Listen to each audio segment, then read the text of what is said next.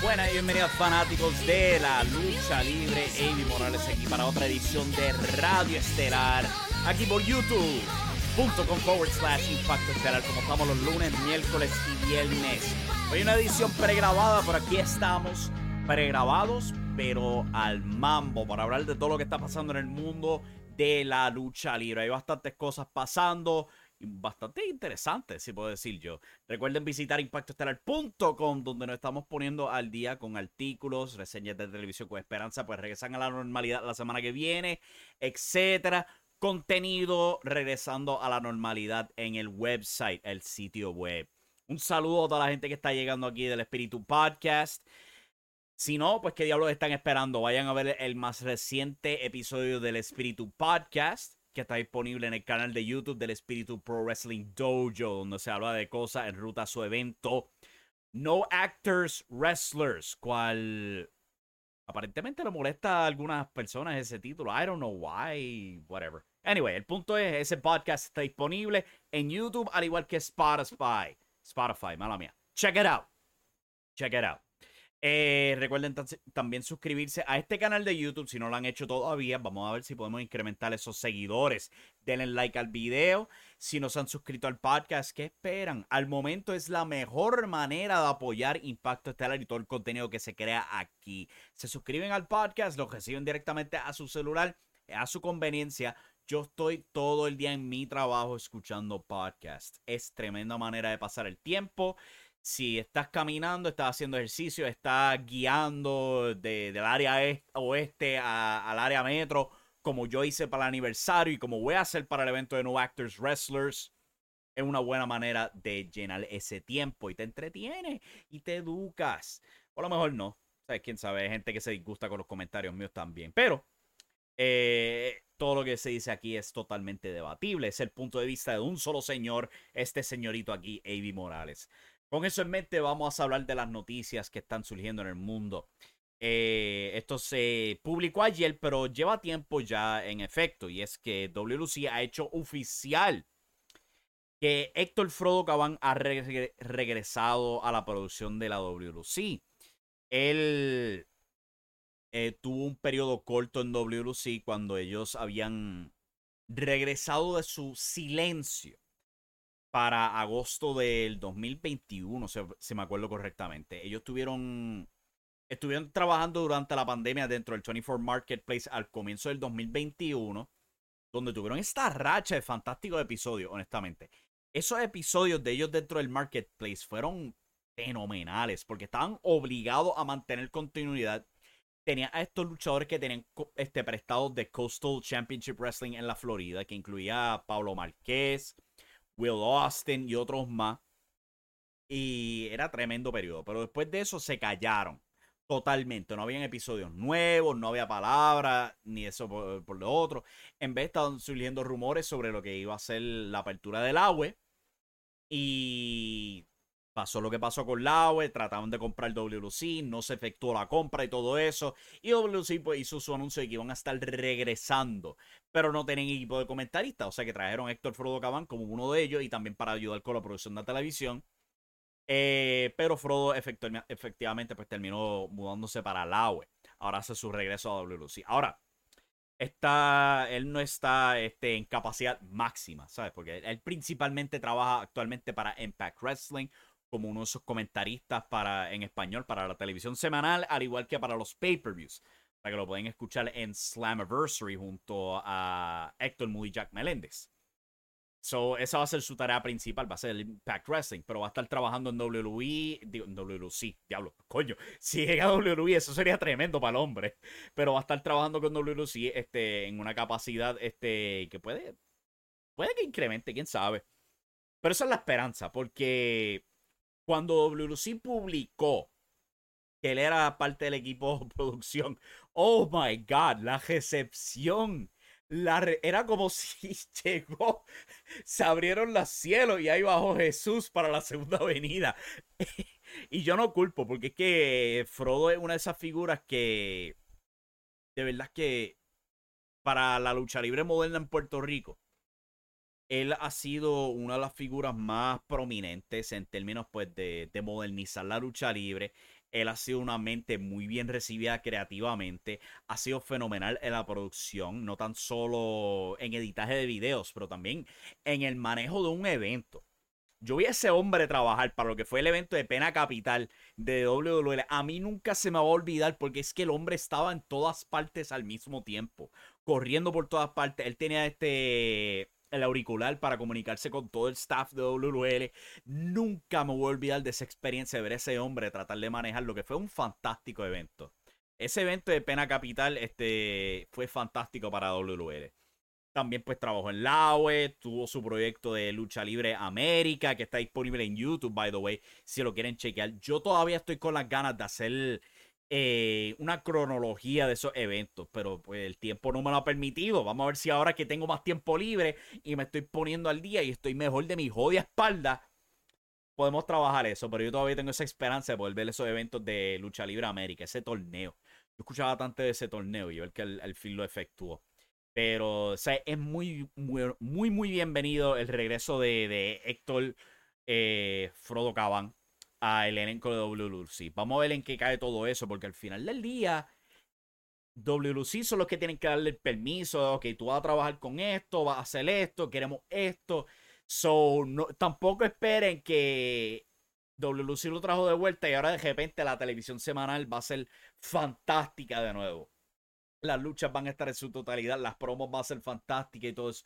Él no puede virarle eso si no tiene el permiso, primero que todo, y segundo, si no tiene las herramientas necesarias.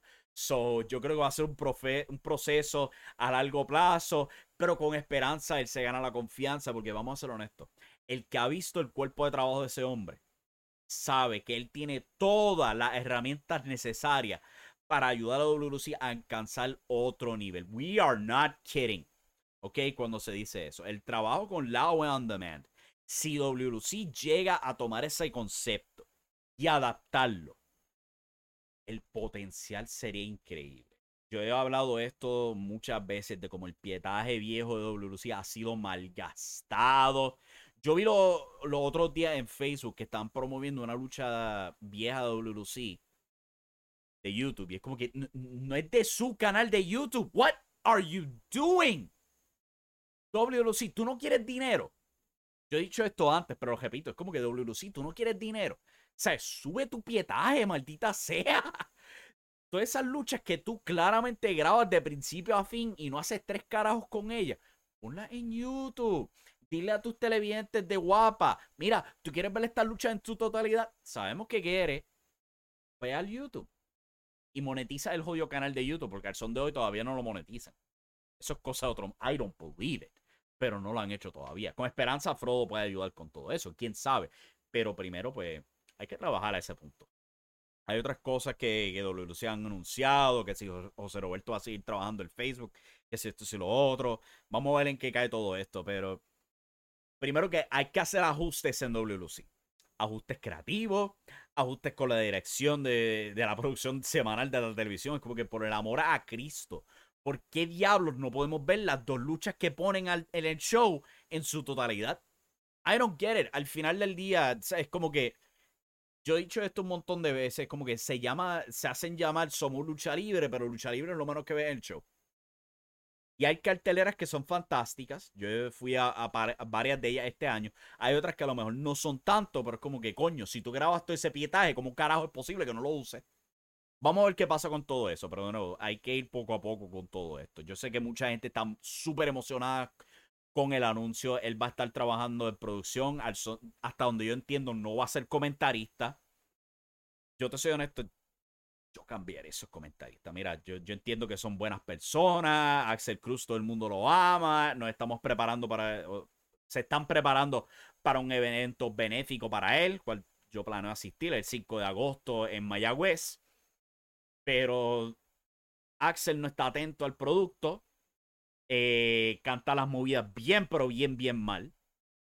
Estaba esta semana en WLC sábado, identificó una cutter como una DDT, identificó otra movida como una contralona como una DDT, todo en una DDT para él. No me, no funciona, mano. O sea, es un producto moderno donde con esperanza se pueda abrir para un público internacional, porque, ¿sabes? Si está disponible en YouTube, si Guapa TV está disponible en Estados Unidos, es como que coño, mano. De verdad no pueden esforzarse de estirar no tan solo a la diáspora, pero para posibles fanáticos de México, un posible fanático de Inglaterra. O sea, y WA tiene eso, de que tiene muchos fanáticos internacionales.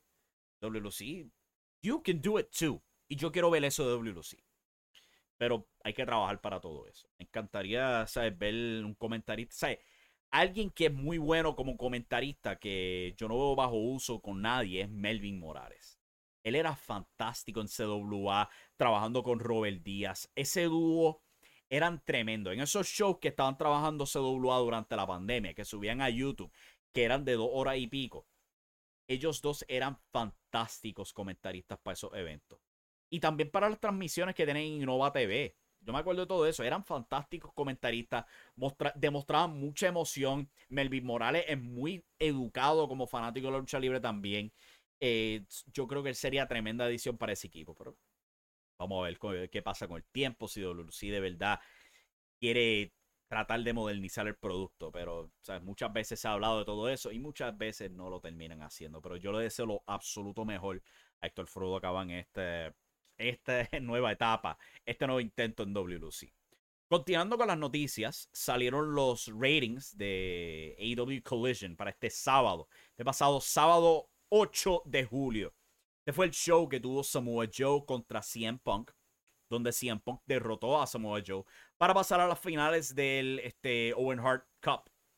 Yo te soy honesto, yo no soy fanático de esa decisión.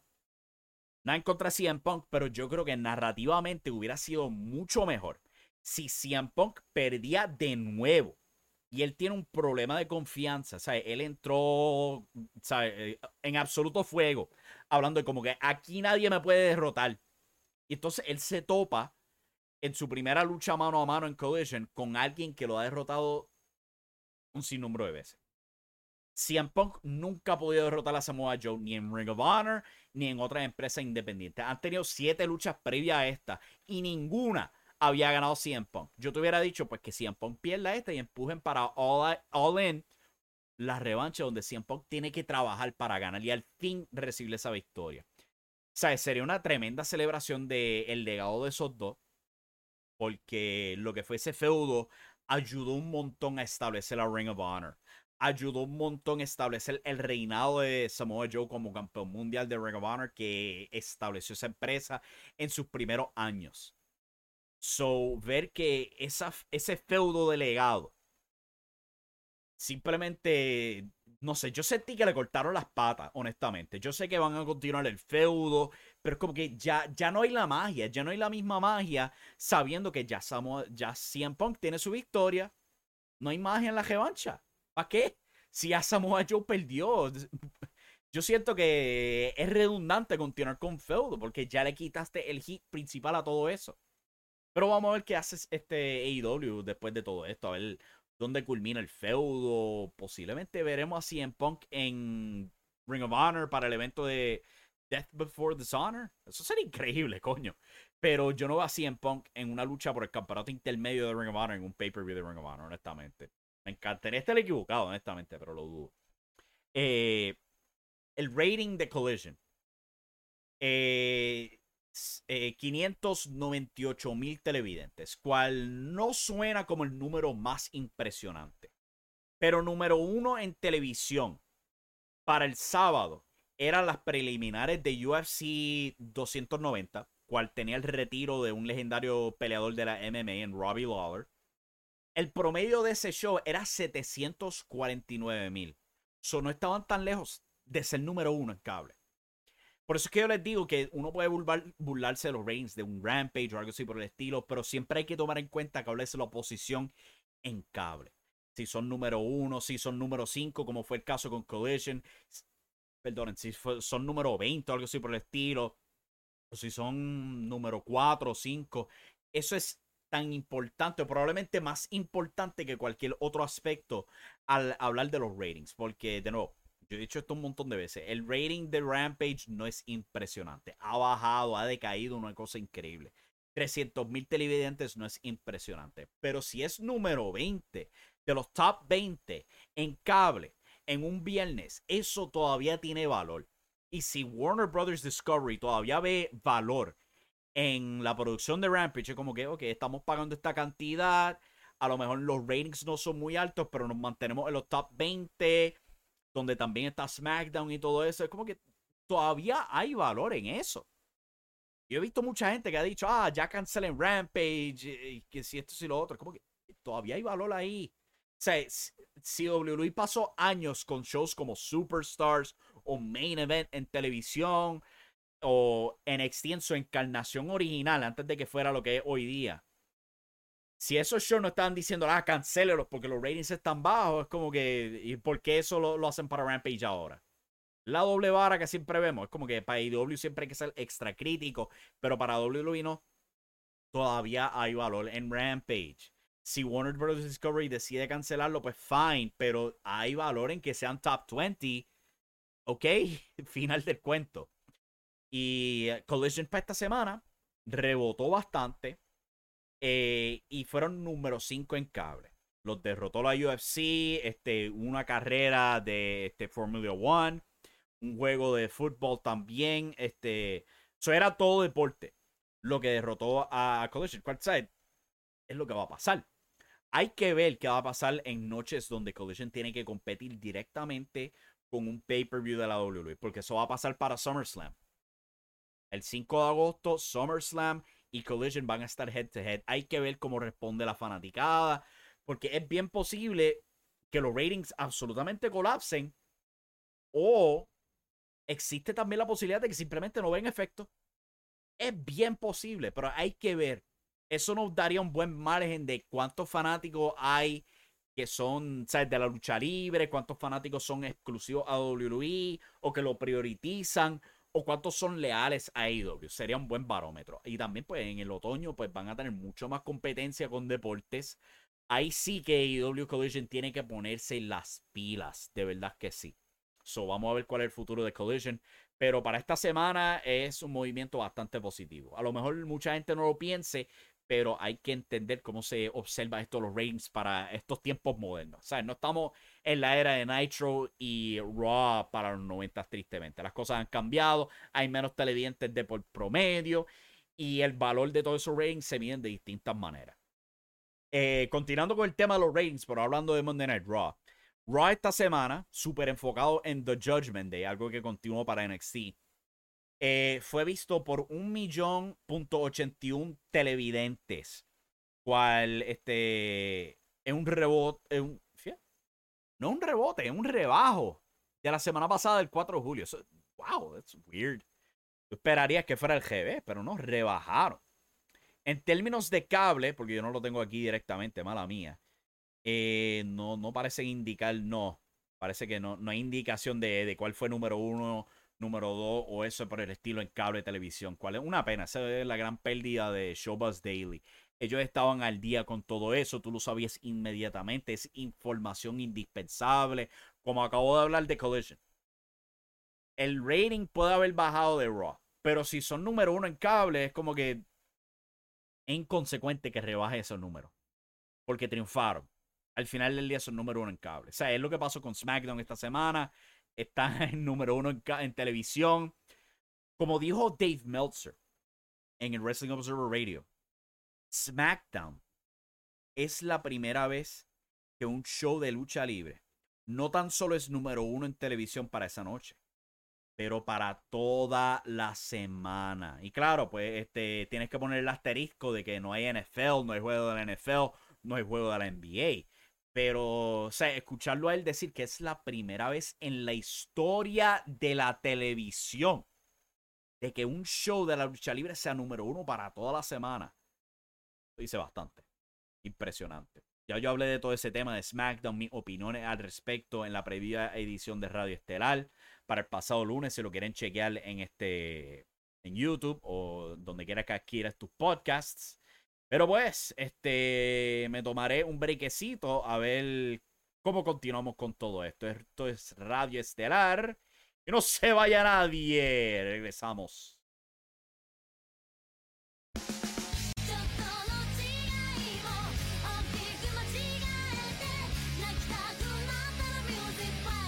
Y de vuelta a Radio Estelar, impactoestelar.com, aquí para esta edición pregrabada de Radio Estelar para hoy miércoles 12 de julio. Y se me olvidó decir esto al principio del show. It's Wednesday and you know what that means. AEW Dynamite es esta noche. Vamos a hablar en breve de eso, pero primero hablar un poco de Monday Night Raw. Yo no pude ver toda la totalidad de Monday Night Raw, pero vi un par de cosas, incluyendo lo que fue la promo de Cody Rhodes. A mí me dio una gracia la promo, porque, ¿sabes? Fue una buena promo, no cabe duda. Pero Cody Rhodes va al cuadrilátero para enviarle un mensaje a Brock Lesnar, ¿sabes? Tratar de convencerlo para enfrentarlo en SummerSlam, como se especula y todo eso. Y a mí me dio una gracia porque Cody Rhodes pega a hablar de estos miedos en tu vida. Y, ¿sabes? Él lo compara a un Brock Lesnar. Todo el mundo tiene un Brock Lesnar en su vida. Y él pega a hablar de los distintos ejemplos de un Brock Lesnar, ¿sabes? Deuda estudiantil es un Brock Lesnar de la vida. Y yo me quedé pensando que, ¿cuál es el Brock Lesnar de mi vida? Es como que ya dejó de ser Luma, porque ya se resolvieron todos los problemas eléctricos aquí. Pero yo creo que el Brock Lesnar de mi vida actualmente tiene que ser sin duda alguna claro. Son desgraciados que todavía al son de hoy no ponen la fibra óptica aquí en mi área y en vez me dejan flotando con internet de teléfono, básicamente.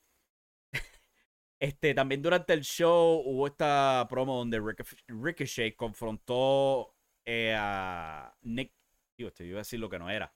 Confrontó a Logan Paul, el gran héroe de Dorado Beach, Logan Paul.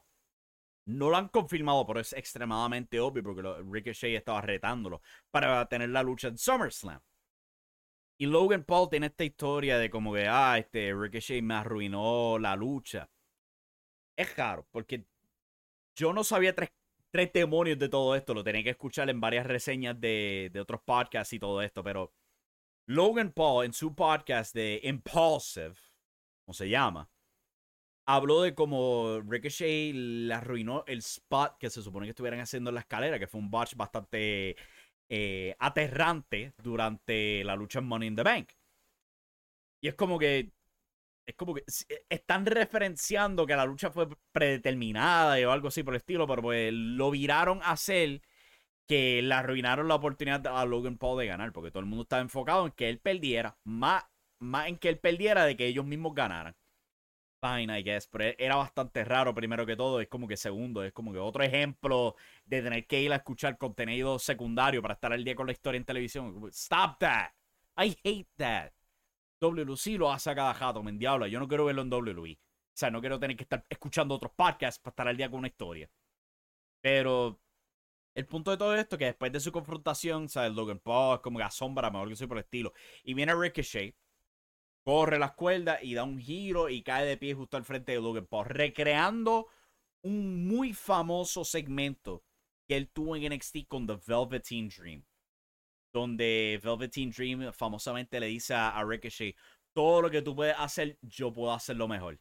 Y viene Ricochet y hace ese mismo forward flip, cae de pie perfectamente frente a Velveteen Dream y Dream simplemente se queda boquiabierto y deja el micrófono caer al piso. Fue un momento mágico en la época dorada de NXT.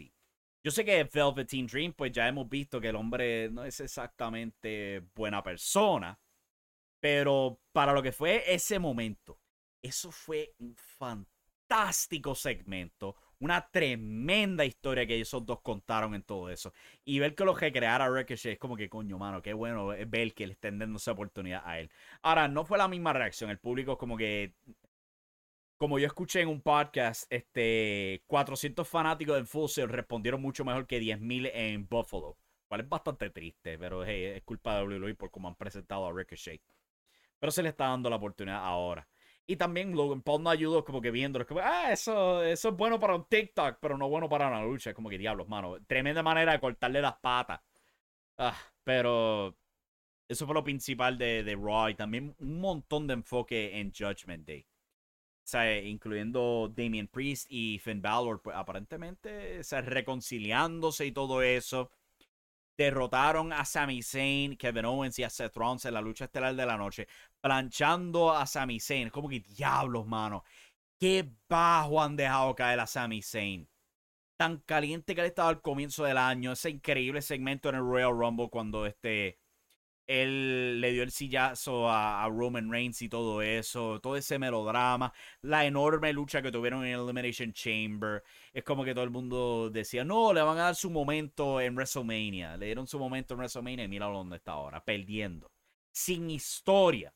Él es más secundario que todo lo otro que hacen en Monday Night Raw. Es increíble. Y todo el poder el drawing power, para decirlo de esa manera, de Sami Zayn se lo han quitado a él y se lo han puesto a Roman Reigns. Qué pena. Y sabes, no es criticar a Roman Reigns, pero coño, mano, es un malgazo lo que han hecho con Sami Zayn. A eso es lo que yo me refiero cuando me preocupa lo de Roman Reigns, cuando yo digo que han atrofiado a otra gente en el roster a consecuencia de Roman Reigns. Es como que nadie tiene la verdadera oportunidad de ser tan exitoso como él. Especialmente en esta edición de marca. Es como que, coño, mano, Roman solamente está en SmackDown. Y nadie tiene esa oportunidad en Raw. Nadie. Y yo pienso que es bien penoso. De verdad que sí. Porque son tan talentosos y no se les da esa misma oportunidad. Pero ya, yo no quiero pintar esto como algo negativo sobre Roman Reigns. Solamente son mis opiniones. Y hay gente que va a estar en desacuerdo. And that's fine. Yo solamente quiero expresarme sobre lo que yo siento de ver a Sami Zayn siendo planchado en la lucha estelar de Raw. ¿A dónde va todo esto? A Dominic y Damian Priest retando por los campeonatos en pareja. Como que se siente secundario porque la historia principal es Finn Balor retando a Seth Rollins. Pero anyway, eso fue Monday Night Raw. AEW Dynamite es esta noche. Tiene una cartelera bastante interesante, diría yo, porque hay bastantes detalles que yo creo que pican interés. El principal de todo esto es quién va a ser el quinto hombre para The Elite y el Blackpool Combat Club antes de que se midan en el TD Garden para Blood and Guts la semana que viene en Boston, Massachusetts. Hay mucho interés con todo eso porque después se rumora que el quinto hombre de The Elite va a ser nada más y nada menos que Kota Ibushi. Y a lo mejor no hay tanta gente que piense que eso sea gran cosa, pero yo creo que abre tantas puertas creativamente. Porque si tú eres fanático de lo que ha sido el melodrama de Hangman Page con los Young Bucks y Dark Order y todo eso, tú traes a Kota Ibushi y tú sabes que va a haber de lo mismo involucrándolo a él con Kenny Omega, sin duda alguna. So, yo personalmente estoy bien emocionado si llegan a traerlo. Encima, pues, de que Kota Ibushi, él es fantástico luchador, es increíble luchador. Y también para el Blackpool Combat Club, o sea, no hay mucho nombre que se pueda rumorar. Aparte de Chris Hero. Chris Hero ha trabajado como productor para IW en un par de ocasiones, incluyendo Forbidden Door. Tony Khan ha hablado públicamente sobre tratar de empujarlo a regresar al cuadrilátero. Chris Hero y Claudio Castagnoli eran un equipo por un buen tiempo. Ellos eran conocidos como The Kings of Wrestling, ex campeones en pareja en Ring of Honor. También en la escena independiente de los Estados Unidos y todo eso. Eran un sólido equipo. Ahí tiene su conexión. Por supuesto, Chris Hero también ha trabajado por muchos años con Bryan Danielson. Han tenido varias luchas y todo eso. O sea que ahí tú tienes esa conexión. De que posiblemente podría ser Chris Hero el quinto hombre del Blackpool Combat Club. Sustituyendo a un Bryan Danielson que tiene el brazo roto. Pueden que traigan otros nombres. No sé, a lo mejor pueden traer a Shota Umino de New Japan Pro Wrestling, que está bien, pero bien asociado con Jon Moxley. Son bien amigables, al punto de que mucha gente relajaba por muchos años que Jon Moxley era el padre de Shota Umino. So, ese es otro nombre posible. Vamos a ver quién sería ese quinto hombre para cada equipo. También han anunciado Commander contra Chris Jericho, cual, yo te soy honesto, Commander ha tenido un montón de varias tremendas luchas en AEW, incluyendo con Vikingo, el hijo del Vikingo, mala mía, y otros luchadores, pero Esta es la más interesante, diría yo. Porque es Chris Jericho. Y Chris Jericho, yo sé que él no es lo que era antes, pero él tiene tremendo talento para sacar lo mejor de un luchador joven. Lo hemos visto con luchadores como Fandango en el pasado, Pac antes de que se partiera el tobillo y después resurgiera como el rey de los cruiserweights en WWE. Y hay otros ejemplos de Chris Jericho simplemente trabajar con un joven, o sea, Action Andretti en AEW, un ejemplo reciente, que yo creo que si Chris Jericho de verdad se pone para elevar a Commander, lo podía elevar una cosa muy buena. O sea, yo estoy bastante interesado en lo que puede ser esa lucha. Y otra lucha interesante que involucra a un joven es Swerve Strickland enfrentando a Nick Wayne. Yo he escuchado un montón de Nick Wayne, honestamente, de que era nene, porque para el que no sepa, para darle el backstory de todo esto, Nick Wayne es el hijo de un luchador llamado Buddy Wayne. Este Buddy Wayne trabajaba con Brian Alvarez del Wrestling Observer. So, yo que llevo años escuchando todo el contenido del Wrestling Observer y todo eso, yo escuchaba por años las entrevistas que Alvarez hacía con Buddy Wayne, hablando de su hijo y todo eso. Y después escuchar que después de que falleciera Buddy Wayne, Nick Wayne se metiera a la lucha libre, o sea, a la edad de 15 años. Y empezando a trabajar en el circuito independiente a los 16 años y verlo desarrollarse ahora. AEW lo firmó 2 años atrás en anticipación a que cumpliera los 18 años. Ya los cumplió. Se ha graduado de la high. Eka está listo para enfrentar a uno de sus maestros en Swerve Strickland. Swerve ha trabajado por varios años con Nick Wayne. So, hay química entrando todo eso. Hay grandes expectativas para estos dos. Pero yo creo que va a ser una inversión a largo plazo con Nick Wayne. O sea, Nick Wayne, hay mucha gente que lo llama un prodigio. Es porque él es bien talentoso ahora. Imagínate cuán de talentoso va a ser cuando tenga de aquí a 10 años. Cuando tenga 28 años. Cuán de talentoso podría ser el hombre. Es mucho de lo que se puede ver en un MJF. O sea, alguien que era un joven prodigio. Es como que si él es bueno ahora, imagínatelo cuando llegue a 10 años. Y lo estamos viendo ahora en el presente en AEW como el actual campeón mundial de la marca. So, esa es la clase de inversión que están haciendo en este joven talento. Yo creo que mucha gente ha relajado. Que si él se ve flacucho, creen que es como que, no shit, tiene 18 años, acaba de graduarse de la high, no shit que se va a ver bien flaco. Pero se trata de la inversión a largo plazo con este potencial talento que hay mucho en él dentro del cuadrilátero, que se desarrolle como personaje, que se desarrolle frente a estadios llenos y todo eso. O sea, hay enorme potencial en Nick Wayne. So, estén pendientes de esa lucha. También pues han anunciado como parte del torneo el Blind Eliminator Tournament, las semifinales involucrando a MJF y a Adam Cole contra Brian Cage y a Big Bill.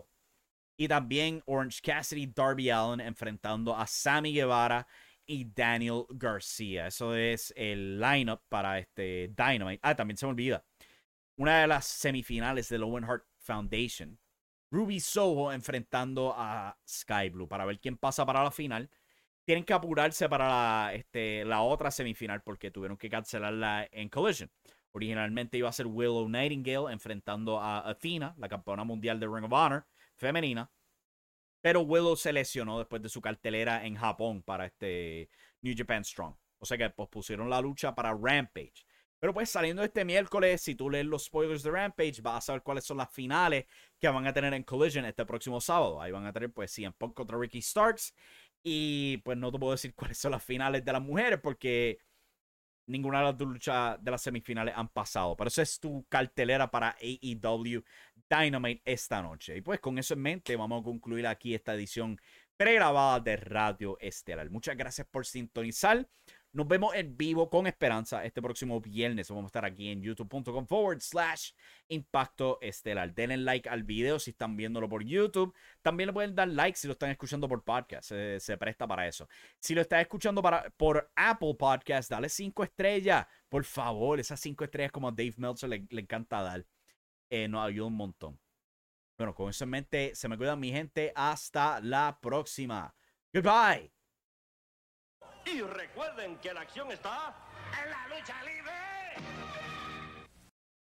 Do you have that one piece of clothing you keep going back to, no matter how full your closet is? Having a versatile, high-quality favorite feels great, But having a whole closet full of them feels even better. American Giant puts the quality, durability, and comfort they're famous for into everything you need for your spring days. From premium t-shirts and jeans to lightweight French terry joggers and their legendary best hoodie ever. Whether you're dressing for work, the gym, or happy hour, you're sure to find your next closet go-to from American Giant. And it's all made in America and designed to last a lifetime. Get 20% off your first order at American-Giant.com with code STAPLE20 at checkout.